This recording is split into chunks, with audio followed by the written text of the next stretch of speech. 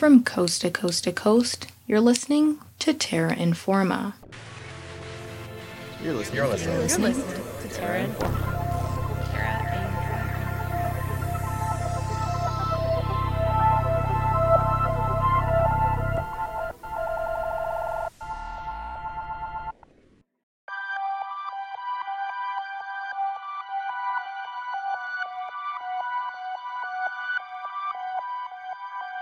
Back to school season is in full swing, tree leaves have begun to turn yellow, and spooky season is right around the corner. That means summer has come to an end, and it's time for another News Roundup episode. My name is Jacinta Royongeza, and I'll be your host for the next half hour of environmental news, stories, and ideas. Before we begin this episode, we would like to acknowledge that this episode was produced on Treaty 6 territory, in Amiskwaciwâskahikan, Beaver Hills House, or so-called Edmonton. We're broadcasting from unrecognized Papas Chase Cree territory.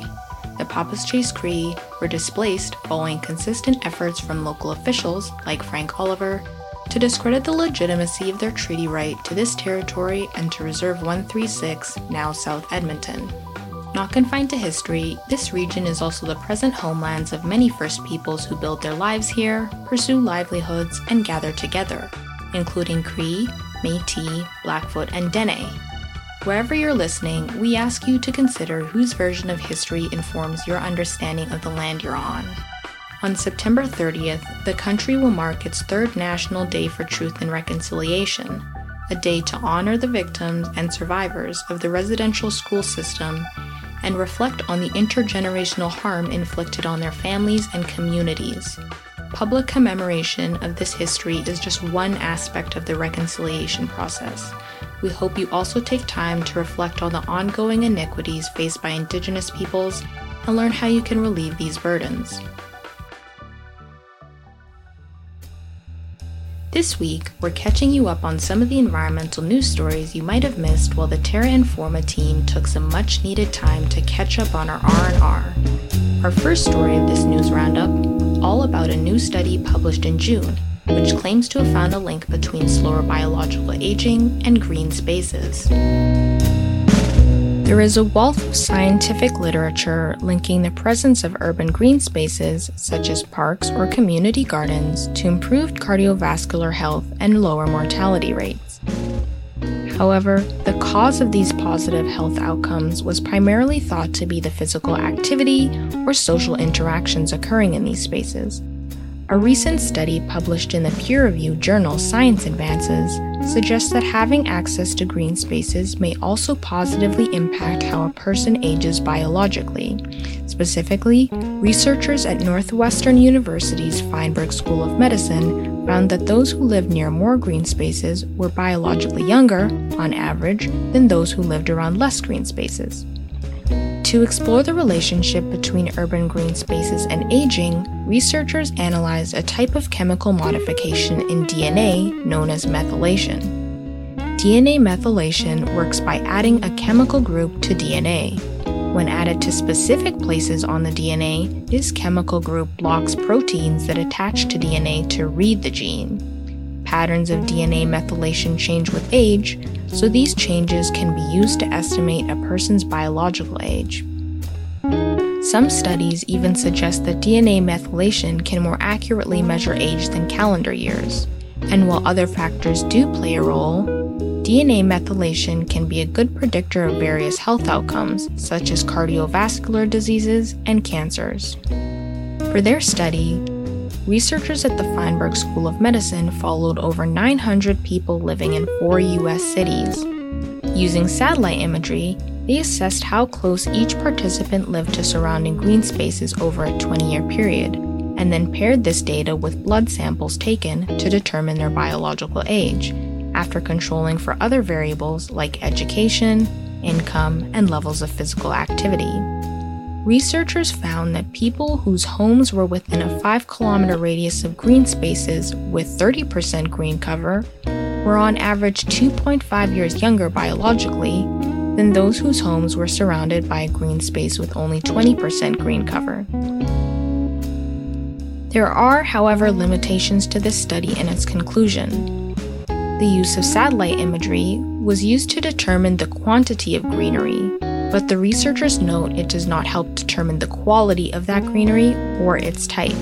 For instance, the study does not differentiate between a forested nature trail or a golf course. Researchers also note that further studies are required to fully investigate the link between urban green spaces and specific health outcomes. The study does not make clear how greenery reduces aging, only that it does. Also left unanswered was the differences in aging between races and socioeconomic classes. Nevertheless, the study should serve as a warning to governments. More than half of the world's population currently lives in urban areas. By the year 2050, this number is projected to be around 68%. And in the words of Peter James, an environmental epidemiologist with Harvard's T.H. Chan School of Public Health, urban planning needs to view green spaces as, quote, an essential piece of infrastructure, the same way it does sewer systems and garbage collection. For our next headline, we're jumping to July. Here's Lizzie Barron talking about new restrictions enacted by the City of Edmonton to reduce single-use items. If you've been to a grocery store or had a craving for takeout in Edmonton this summer, you've probably noticed a big difference with your order, the plastic bag, or rather, the lack of one. On July 1st, the City of Edmonton's single-use item bylaw came into effect. The bylaw, which was originally passed by Council in October 2022, has two main objectives. First, to reduce the number of single-use items entering Edmonton's waste system, and second, to promote the use of recyclable alternatives by businesses and consumers. Some of the major items addressed by the bylaw include shopping bags, takeout containers, and single-use cups and cutlery. For plastic bags, the practice of businesses charging a nominal fee for a bag at checkout is no more. Shoppers in Edmonton must pay at least 15 cents for a paper bag or at least $1 for a new reusable bag. In July 2024, this minimum price jumps to 25 cents for paper or $2 for reusable. For diners, styrofoam products such as plates and cups can no longer be sold. Restaurants must now serve dine-in customers with reusable cups, as well as develop policies for accepting cups provided by customers. Automatically providing single-use utensils is also no longer the default. Customers must request them explicitly or be prompted for them by either a staff member or self-service option like a delivery app or in-store kiosk. Any individual or business found in violation of these standards will be subject to a minimum $500 fine. That said, there are some exceptions. While the bylaw applies to most organizations with a business license or permit in the case of large city events, registered charities are exempt to ensure their ability to provide critical social services is not affected. The same applies to schools, long-term health facilities, and hospitals. There are also additional exemptions for some types of business licenses, either due to safety reasons or feasibility reasons. Nevertheless, the City of Edmonton City Council hopes that the approach taken by the bylaw will reduce consumers' reliance on disposable items by forcing them to look at and change their habits and behaviors. This is especially pertinent as more stringent regulations are on the way. On December 20th, 2023, the federal government's single-use plastic ban will forge ahead by prohibiting the sale of any single-use plastic products in Canada. Though more focused on reducing plastic pollution than waste reduction, there is an overlap with the City of Edmonton's bylaw. For example, both look to ban plastic shopping bags as well as foam cups, plates, and takeout containers. The federal regulations, however, will take things a step further by banning plastic straws, stir sticks, utensils, and other plastic items that are difficult to recycle. In scheduling the bylaw just a few months before the federal regulations come into force, the city hopes they'll be in a position to facilitate a smoother transition among Edmonton businesses and residents, leading to better compliance and environmental outcomes. For Terra Informa, this is Lizzie Barron. Thank you for listening.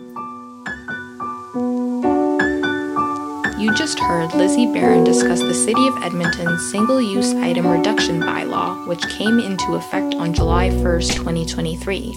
Next up, a call to action issued with a recently published report on invasive species.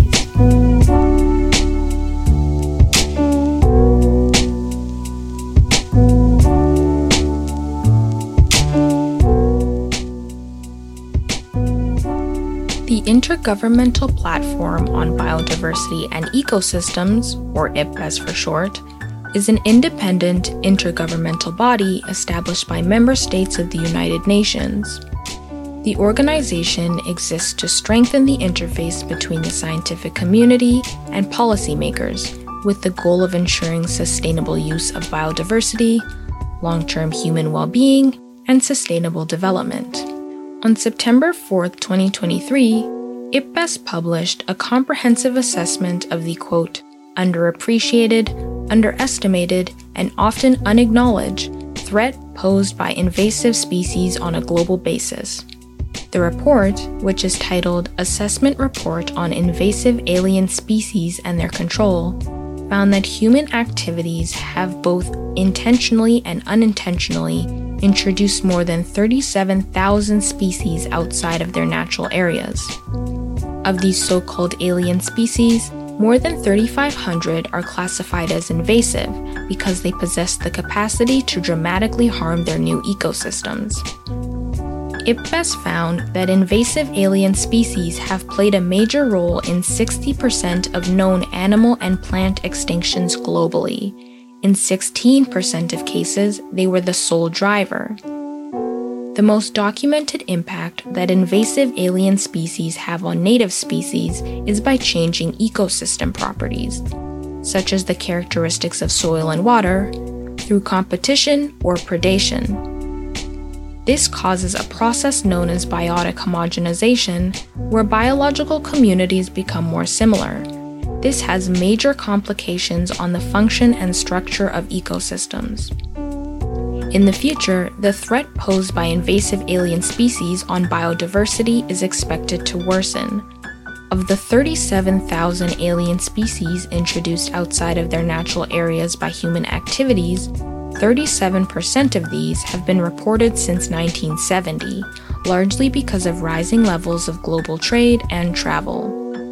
Presently, new alien species are being recorded at an unprecedented rate of approximately 200 a year. With the rapid acceleration of the global economy, however, a significant increase in invasive alien species and their negative impacts is expected. Drivers outside of the global economy will aid negative outcomes worldwide. Climate change, for example, will amplify the competitive ability of established invasive species. That is to say, climate change will extend possible livable areas, offering new opportunities for invasive species to introduce and establish themselves. These negative impacts are not just confined to plants and animals. According to IPBES, nearly 80% of the documented impacts of invasive alien species as it relates to nature's contributions to people are negative. Across all regions, the most frequently reported impact is damage to food supplies. An example close to home is Carcinus manus, known more commonly as the European green crab. The crab is native to several European coastal regions, but is believed to have found its way to North American shores in the early 1800s. The green crab is a voracious predator, feeding on a wide variety of intertidal animals according to Fisheries and Oceans Canada. The first green crabs in Canadian waters were observed in southwestern New Brunswick in the 1950s. Since this time, they've spread across the eastern and western shores of Canada, threatening multi-billion-dollar fishery operations. Invasive alien species also possess the capacity to negatively impact our quality of life.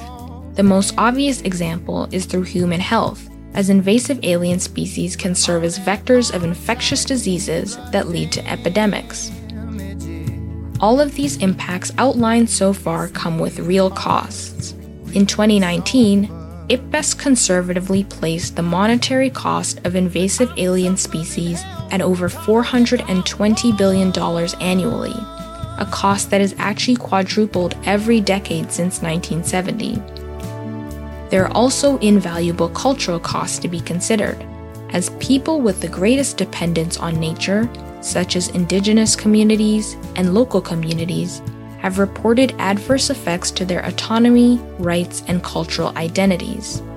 So what can be done about invasive alien species? Effective governance is key. While IPBES does acknowledge 80% of countries have biodiversity strategies and plans for managing biological invasions, 83% are lacking specific regulations for invasive alien species. Addressing this policy gap is the first and most important step to addressing the issue of invasive alien species. Baby, you take my future for ransom. If you're just tuning in, you're listening to Terra Informa, a production of CJSR 88.5 FM. This week on Terra Informa, we're rounding up the headlines you might have missed this past summer. So far, we've covered 2 interesting studies, one on biological aging and another on invasive species. And we also covered the new waste reduction bylaw in the city of Edmonton. For our next headline, we've got a story from Lauren Spielman about sriracha lovers feeling the heat as supply shortages continue. Here's Lizzie again. For the second summer in a row, the world saw a shortage of the beloved green-capped rooster label Hui Feng Foods sriracha sauce. Of the in-store supplies that were available, prices were high and bottles were rationed. Supply was no better online. Even Amazon at one point was selling a 2-pack of 17-ounce bottles for $160. Prior to the shortage, one 17-ounce bottle would go for less than $5.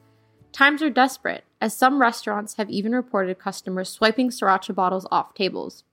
Hui Feng Foods say a shortage of red chili peppers they use to make the sauce is to blame. And to explain the shortage, we need to look at Mexico and the Colorado River. This summer, Mexico and southern parts of the United States experienced severe drought conditions. Despite the fact that chili peppers grow well in arid environments and that they require less water than other crops, such as alfalfa or pecans, intense heat waves and water shortages that have struck Mexico have shrunk harvests. Climate change is driving a warming planet, and experts warn declines in crop yields could become a regular problem. This isn't just a climate issue, it's a problem of water allocation as well. The Colorado River does not just serve the water needs of Americans, it also supplies water to farms in Mexico. The river has been chronically overused and supply is being depleted. Yet amidst this crisis, the U.S. farms maintain first rights to that water supply. It isn't just Hui Feng Foods that rely on Mexico suppliers for its red chili peppers. The U.S. imports over $44 billion worth of agricultural products from Mexico a year. Mexico is also not the only place suffering agriculturally from the drought. In Kansas, hard red winter wheat is also set to see low harvests this year. This versatile crop is used in everything from bread rolls to cereal to all-purpose flour. In recent years, supply chain issues have become an increasingly pertinent issue. The COVID-19 pandemic exposed the extreme reliance on overseas production. The Russia-Ukraine war has caused global grain and energy shortages. Inflation rates have skyrocketed. The sriracha sauce shortage is the consequence of a shock in the agricultural supply chain. But for many consumers, it is more than that, as it's another example of how the effects of climate change can be seen in their kitchen pantries. For Terra Informa, this has been Lizzie Barron. Thank you for listening. Thanks, Lauren and Lizzie. Now, here's a story about sweltering temperatures experienced during the US Open, which wrapped up earlier this month. One player is gonna die, and they're gonna see. Those words were uttered by tennis player Daniil Medvedev in the middle of his quarterfinals match against Andrei Rublev during this year's US Open. What had Daniil so concerned for the well-being of himself and his opponent? The brutal heat and humidity. Since 1978, the US Open has been played on the hard courts of the USTA Billie Jean King National Tennis Center in Flushing Meadows, a tennis complex located in Queens, New York. At the start of the tournament, temperatures at Flushing Meadows were in the balmy 20 degrees Celsius range. By day 7, that changed dramatically as temperatures hit 32 degrees Celsius and humidity topped 50%. United States Tennis Association officials made the decision to partially retract the roof of the Arthur Ashe Stadium, normally used to block out rain, in order to provide some protection against the sun for the rest of the tournament. 3 days later, during Medvedev's match, players and spectators alike were still soaked with sweat, as temperatures neared 35 degrees Celsius and the humidity climbed to 70%.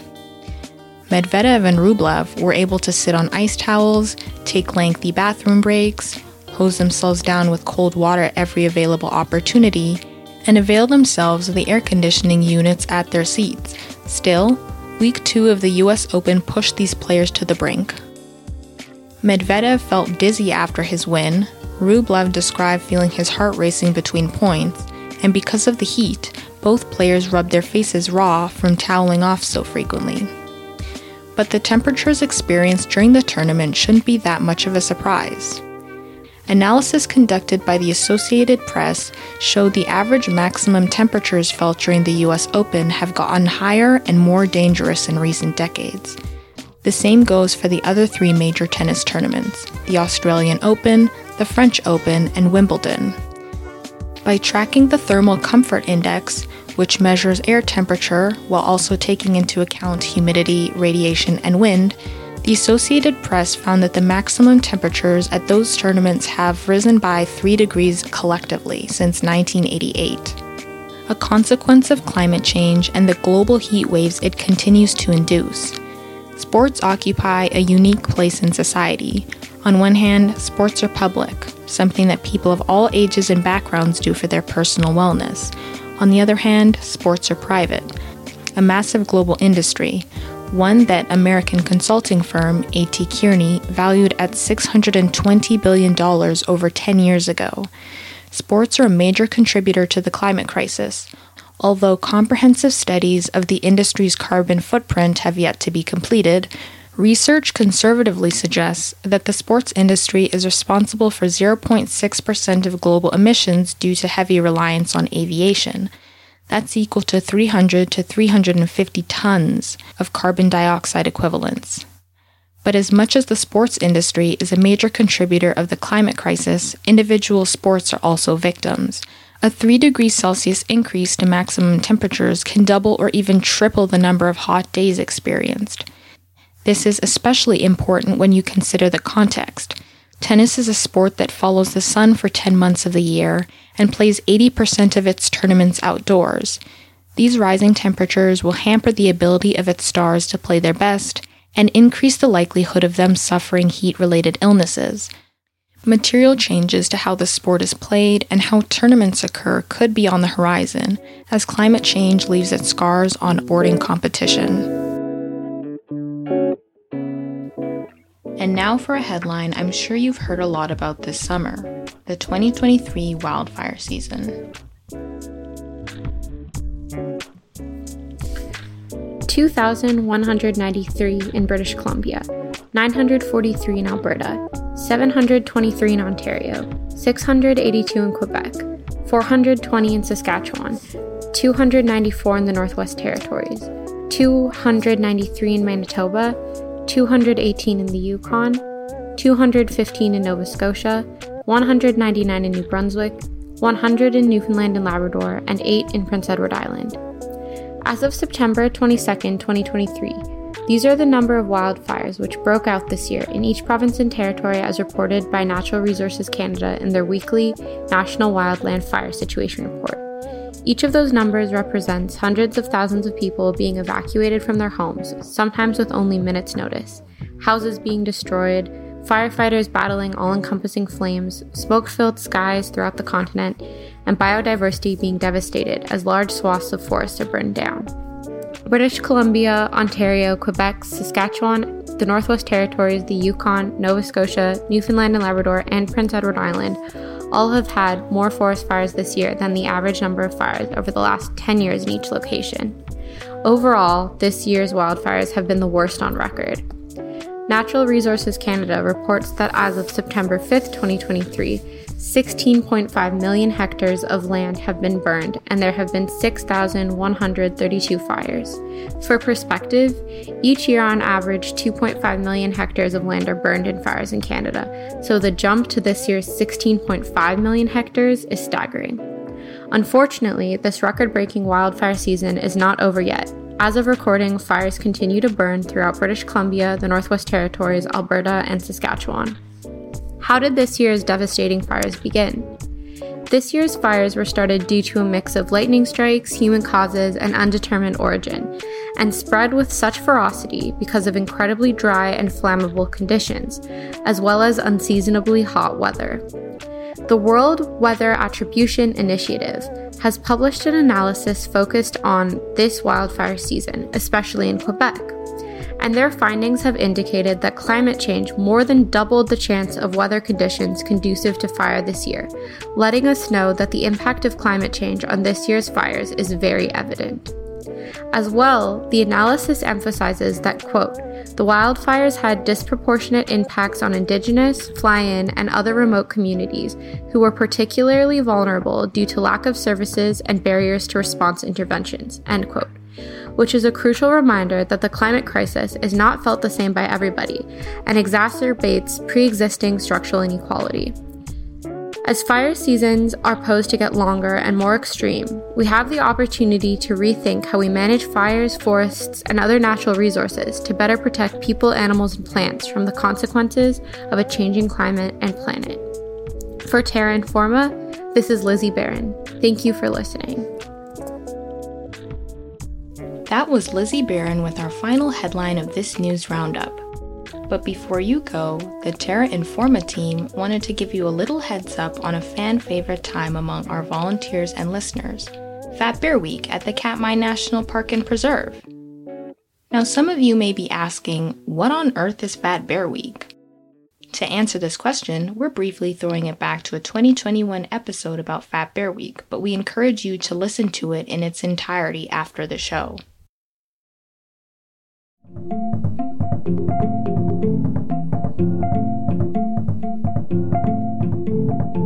If you're not familiar with Fat Bear Week, let me set the scene for you. You're living up on the Alaskan Peninsula.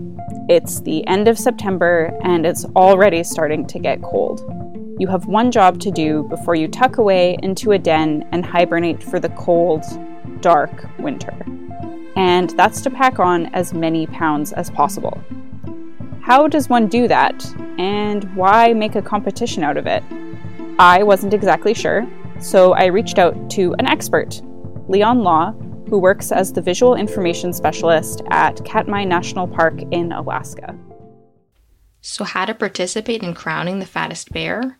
On September 28th and 29th, this Thursday and Friday, cast your votes for Fat Bear Jr. On October 2nd, you can start filling out your brackets once head-to-head matchups are announced, and from October 4th to 10th, voting begins officially, all to crown 2023's Fat Bear Week champion on October 10th and give them a hero send-off into hibernation. Head to fatbearweek.org to learn more, and don't forget to listen to our 2021 episode about Fat Bear Week. That's all the time we have for this week. I've been your host, Jacinta Royangeza. Thanks for listening.